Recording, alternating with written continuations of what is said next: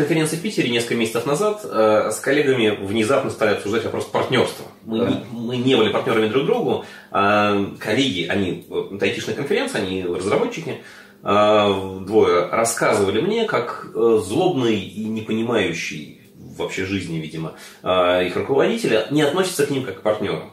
Он относится к ним как к наемным людям, которым можно платить зарплату, что-то там спрашивать. А ведь мы делаем, говорили они мне, общее дело, мы партнеры, мы должны делить и ответственность, и процент, там, в том числе, с прибыли. Не на эту модель правильно, просто не понимаешь, что нас не удержит. На мое уточнение, готовы ли вы делить риски вместе с ним? То есть, если прийти в компанию носить деньги из дома, а не наоборот, они ничего не ответили и посчитали, что я тоже их совсем не понял, что партнерство не в этом заключается.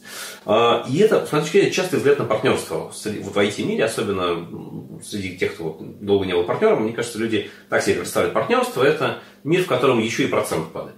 Про партнерство, я думаю, у нас там несколько вещей. Я начинал свой бизнес образовательный, работая в одиночку. Мне тогда всегда казалось, что в одиночку я что-то не додаю. Мне казалось, что я что-то не знаю. Вот, и я, в общем, я сомневался. Я сомневался и в себе сомневался. Я не показывал, я такой как бы очень активный был. Жить надо так. А внутри думаю, блин, все-таки не так. И я это все вылилось в то, что я начал приглашать разных гостевых спикеров. И вот так мы познакомились со Славой Панкратовым, в том числе моим партнером вот уже 8 лет. Так получилось, что мы договорились работать вместе, тратя все время вместе на проект, деля прибыль пополам. Долгое время у него в голове не было какой-то цельной картины, кого делать партнером, кого не делать партнером. Пока я не прочитал хорошую книжку товарища Дэна Кеннеди «Жесткий менеджмент». До этого я читал книжки по менеджменту такие очень человеколюбивые, что ли, типа Тома де Марко, да, вот там программисты побольше гладьте и целуйте, и тогда он будет еще более лучшим программистом. Потом, как бы, приезжаешь на конференцию, а там менеджер такой приходит и говорит, слушай, я этого программиста и целую, его не поцелую, у него везде задница. Дальше непонятно, что дальше делать. Может быть, его партнером сделать, он это вместо задницы лицо везде будет. Ну, как бы, очень странная история. Дэн Кеннеди как раз очень четко объясняет в книжке разницу между мышлением владельца компании, собственника и наемного сотрудника. И абсолютно верно ты заметил, разница именно в этом, что собственник это тот, кто последний сбежит с этого корабля, когда он будет тонуть. У нас было много экспериментов с выдачей долей сотрудникам, чем-то еще. Особенно была показательная история, помню, когда у нас тяжелые были времена в бизнесе, мы профукали бизнес-сезон, просто неудачную идею придумали, опробовали, убились ее реализуя. По деньгам упали в 2 раза, у нас было 4 человека, и вот Слава, я и 2 наших партнера. Мы такие, блин, ну вчетвером еще как-то можем выкинуть этот корабль, это будет тяжело. И тут 2 партнера говорят, вы знаете, что-то мы нашли новую работу, давайте вы вдвоем сами со Славой. Ты вот остаешься снова с этим же, значит, в руках, думая, блин, а что же делать? Вот. Ну, потом оказывается, что вдвоем гораздо проще, на самом деле. Люди действительно не готовы к каким-то вот негативным вещам, но готовы к позитивному. Наверное, это логично, это такая история из психологии. Присоединился 3-й участник. Да, что вы думаете о партнерстве? Да, что-то думаю.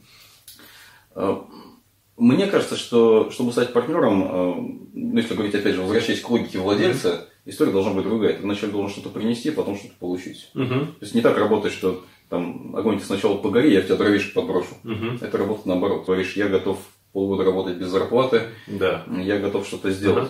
И тогда собственник, видя вот это, вот видя твой настрой, он, соответственно, тебе может дать долю прибыли. Иначе какой смысл? Наемных сотрудников много, даже если ты хороший программист. Ну, вообще, это комфортный же формат для работы для большинства людей. Наемных сотрудников. Да, я не помню, вот у нас уходило много людей, и партнеров, и не партнеров. Я не помню ни одного случая, чтобы компания становилась критически плохо от ухода человека.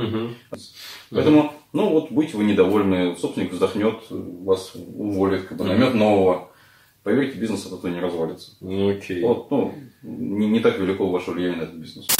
Давай спросим еще одного человека, который был партнером и является партнером, и брал других в партнеры, как я понимаю. Чего думает он? Давай еще и мне очень интересно, да. У нас на связи Дмитрий Письман. Дмитрий, привет. Приветствую, коллеги.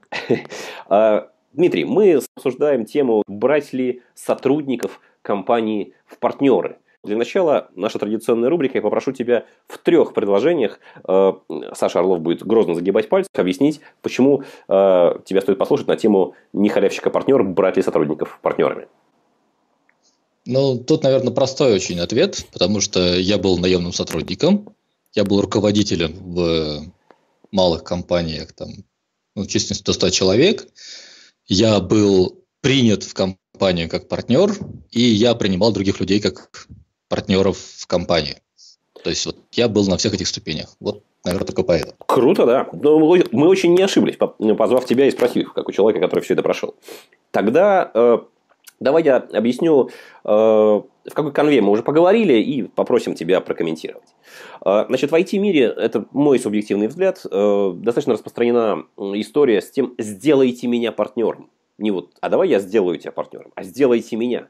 Среди сотрудников, среди людей, которые говорят, я очень ценный сотрудник, менеджмент должен понимать, что мы в одной лодке, делаем общее дело. Статьи на Хабре десятками. Я могу пальцы рук и ног загнуть и на скидку потыкать в кучу статей, где обосновывается, что делать меня, сотрудника, IT-инженера или IT-менеджера партнером важно, полезно. Мой субъективный управленческий взгляд проникнут некоторым скепсисом. Что думаешь ты? Делать ли людей партнерами своих сотрудников, членов команд, менеджеров? В каком случае? Кого? Давайте вначале тогда поймем, что такое партнер. Потому что, чем наемный человек отличается от партнера, и чем он отличается от акционера, да? Если у вас крупная компания, если у вас есть обращение акций на бирже, вы спокойно можете купить себе несколько акций, вы, собственно говоря, совладелец, но не являетесь партнером, если доля ваших акций довольно мала. Ключевое – это в том, что вы влияете на управление компанией и делите риски. То есть, как положительные в виде какой-то прибыли, так и отрицательные в виде убытков, которые компания может понести. И, собственно говоря, когда большинство людей говорят, возьмите меня партнером в компанию, это люди считают позитивный сценарий, что компания будет расти, развиваться, я буду вкладываться в нее и всячески ее продвигать. И поэтому я в будущем получу большие прибыли, чем если бы я был на зарплате и спокойно себе бы жил. Многие забывают, что ты можешь получить также и убытки, и, в общем, это менее приятно, чем прибыль. Итого, то есть партнер – это человек, который в том или ином виде обладает долей в компании, или как минимум замотивирован с прибыли получать некий процент, и который разделяет с тобой риски как позитивные, так и негативные. То есть, если компания не выросла, то он потерял и обеднел, а не наоборот. Да, он как минимум ничего не заработал. То есть, компания банкрот, а как максимум субсидиарная ответственность и многие другие интересные вещи. И доказывает, что ты не привел компанию к банкротству. В этом случае ты отвечаешь еще личным имуществом. Окей. Это касается не только индивидуальных предпринимателей, но и любых других соучредителей, как сказать. Да, это просто отдельная тема, и кому надо, поищите слова субсидиарная ответственность. Окей. Так, собственно говоря, для чего можно принимать сотрудников? То есть, первое, это чтобы удержать сотрудника. То есть, сотрудник является реально ключевой, и вы хотите его таким образом удержать. Надо понимать, что это довольно странный метод, потому что это означает, что вы не смогли его удержать чем-то другим. То есть, ему просто так неинтересно работать на вас. Вы, возможно, не можете платить ему зарплату, которую он хочет, или у него система ценностей другая, что ему не устраивает зарплата. Это, кстати, типично для стартапов. Да? Денег у нас нет, но тебе процент от компании. Когда-нибудь деньги появятся, ты сможешь на этом заработать. Возможно. И это способ, собственно говоря, получить некий синергетический эффект. Обычно это люди, которые уже являются успешными в каком-то малом бизнесе и решают этого человека забрать, потом понятно, что он успешный, для того, чтобы на интересных для него условиях он включился в твою команду. Есть какой-то способ отличить ключевого сотрудника от неключевого, звездного от унылого? Какой-нибудь в двух словах? Ключевой от неключевого все очень просто. Представьте себе, как будет чувствовать себя компания без него. А если вы понимаете, что скорость развития вашей компании либо сильно замедляется, либо прекращается, значит, это для вас ключевой. Опять же, это ваш риск, потому что не надо забывать баз-фактор. То есть, любой должен быть сотрудник по возможности заменяемый, если, конечно, его участие в компании и есть компаниеобразующим. То есть бывает, когда группа лиц является компаниеобразующими. Достаточно одному сильно простудиться, и компании больше нет. И все это понимают. Расшифруем. Бас-фактор – это фактор автобуса. Сбил автобус, что дальше? Да, все. То есть, когда бывает ситуация, бывают бизнесы, бывают компании, которые построены так, что в этом случае все понимают, что компания закрывается. С высокой долей вероятности. Вот такие люди должны быть партнерами точно. Вот. Во всех остальных случаях партнерами можно делать, но я бы на месте собственника делал бы людей партнерами с минимальными возможными долями, если для человека это критично важно, и всячески бы думал о том, как это юридически упаковать, чтобы это не сильно влияло на дальнейшую деятельность компании. Потому что главный негативный фактор – это потеря управляемости, это раскрытие кучи информации как партнеру, которая до этого людям была не видна, это вовлечение партнеров в ту деятельность, которая обычно никому не интересна, это там финансы, кадры и тому подобное. Это совсем не то, что обычно люди хотят видеть, когда хотят быть партнерами. Вот это надо учитывать всегда. То есть, с точки зрения российского законодательства сделать партнера очень трудно. Если вы, конечно, не крупная компания, не акционерное общество, где просто доля акций, там, совет директоров и поехали там, да. А, допустим, для того же ООО это довольно трудно. Это обычно оформляется совершенно другими вещами. Например, трудовой договор с какими-нибудь драконовскими компенсациями в случае расторжения. То есть, это не еще один соучредитель, а это что-то другое. Это просто крутой трудовой договор какой-то, да? Да, потому что соучредители, если это малые доли, то есть, если у вас там, не знаю, 3 соучредителей по трети в компании, это одно. А если у вас, допустим, главный учредитель и 20% от компании роздано между сотрудниками компаниями, которых там 10 человек, например, в дальнейшем создает кучу проблем в случае каких-либо действий, но ничего не дает этим людям, кроме как, не знаю, строчки в записи в ЕГРЮЛ, да, о том, что вы являетесь соучредителем компании. С твоей точки зрения, если вовлекать людей в партнеры, решили мы удержать человека, предложив ему партнерство. Есть ли у тебя опыт и какой-то взгляд, как это делать? Предлагать ему купить долю, при всей условности этого понятия, как мы только что выяснили, дарить ему эту долю, ставить какие-то условия, говорить, если ты год проработаешь, то вот такая-то доля станет твоей. Как лучше с твоей субъективной точки зрения?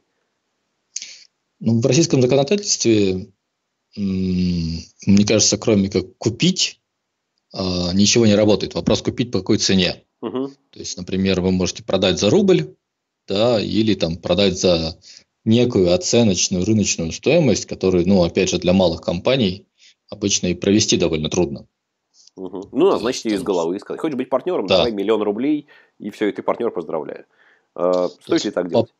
По опыту, с чем мы делали, что мы проводили? Мы раскрывали финансовую информацию по компании, и после этого говорили, смотри, вот мы считаем, что коэффициент для определения стоимости компании относительно по ее прибыли составляет, там, не знаю, для этого рынка 10. То есть, там компания стоит 10 годовых прибылей. Значит, соответственно, если ты хочешь там себе 5%, это стоит вот столько. Готов, не готов, там, как чего. Окей. Как обычно люди реагируют на такую штуку? Обычно готовы или обычно глубоко оскорблены тем, что им не подарили долю? Есть ли тоже какой-то опыт, что в этом случае происходит обычно? Больше половины, это точно. С кем мы так или иначе это обсуждали, говорят, покупать долю. Я думал, ты мне дашь. Не готовы. То есть, люди не готовы вкладывать свои средства, люди готовы получить... То есть, люди готовы с тобой разделять прибыли, но не готовы разделять с тобой риски. Не готовы инвестировать в компании. Как только вопрос, да это рискованно, сразу резко охлаждает интерес.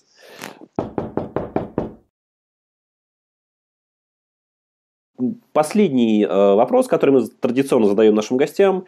Скажи, пожалуйста, какую ошибку, это может быть действие или бездействие, что угодно, то есть, что нужно сделать или чего можно не сделать, и это ошибка, можно допустить, принимая решение давать долю, как ее давать сотрудникам. Что такого, как здесь можно накосячить, человеку, который решает этот вопрос внутри компании, чтобы пришла управдила. Управдила – это наше совокупное понятие какой-то фатальной ошибки, влияющей либо на компанию, либо на карьеру, либо на жизнь людей, чего ни в коем случае нельзя делать или обязательно, наоборот, стоит сделать, ни в коем случае не забыть. Ну, мне кажется, тут довольно такой длинный список. Я попробую сейчас так сходу перечислить основное, что мне приходит в голову. Первое – это нужно договориться о том, как вы расстанетесь.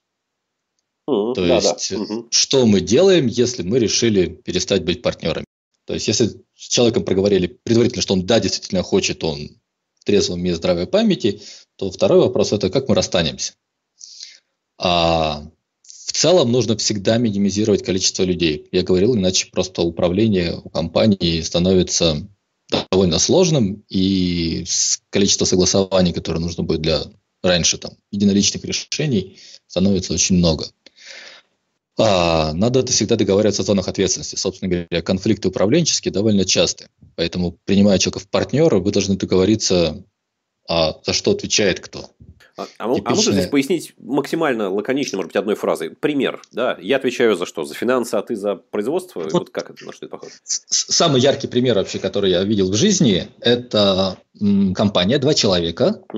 Один дал денег на закупку оборудования, на покупку в общем, дал денег на то, чтобы компанию запустить. А второй, по сути, выполнял функции управленца, который обеспечивал прибыль этой компании. То есть, первый никак не участвует в управлении, но дал денег. Второй фактически осуществляет деятельность этой компании. И кошелек и второй, голова.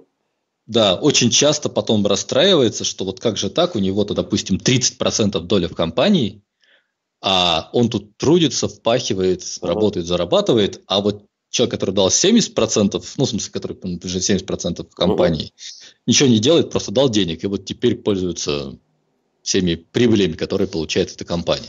Окей, спасибо. То есть, это тоже на берегу. Понял? Типичный конфликт, да. Это простые, а более сложные – это как раз кто отвечает за финансы, кто отвечает за производство, как вообще люди могут вмешиваться, кто отвечает за кадры, в каких областях кадровая политика подчиняется одному, в каких другому и так далее. То есть, там довольно много вопросов. То есть, представьте себе вашу компанию как один большой организм, и нужно понять, как сделать так, чтобы точки ваших соприкосновения были вам понятны, что вы не начнете защищать свою территорию, когда другой управленец в нее залезет. То есть, из таких же простых вещей это попробуйте понять, как у вас и у вашего партнера, насколько у вас одинаковая толерантность к риску. То есть, если, например, один из партнеров довольно такой консервативный по поведению, а второй высокорискованный, то принимать решения им совместно будет очень трудно. Один будет вечно в холодном поту, а второй будет вечно требовать, почему мы ничего не делаем, давай вперед с песней. То есть, планировать развод на берегу, минимизировать количество людей, разделять зону ответственности и убедиться, что у нас одинаковое отношение к риску, что мы одинаково либо любим, либо не любим рисковать. Дима, спасибо большое. Спасибо, что пришел с нами поговорить. Счастливо.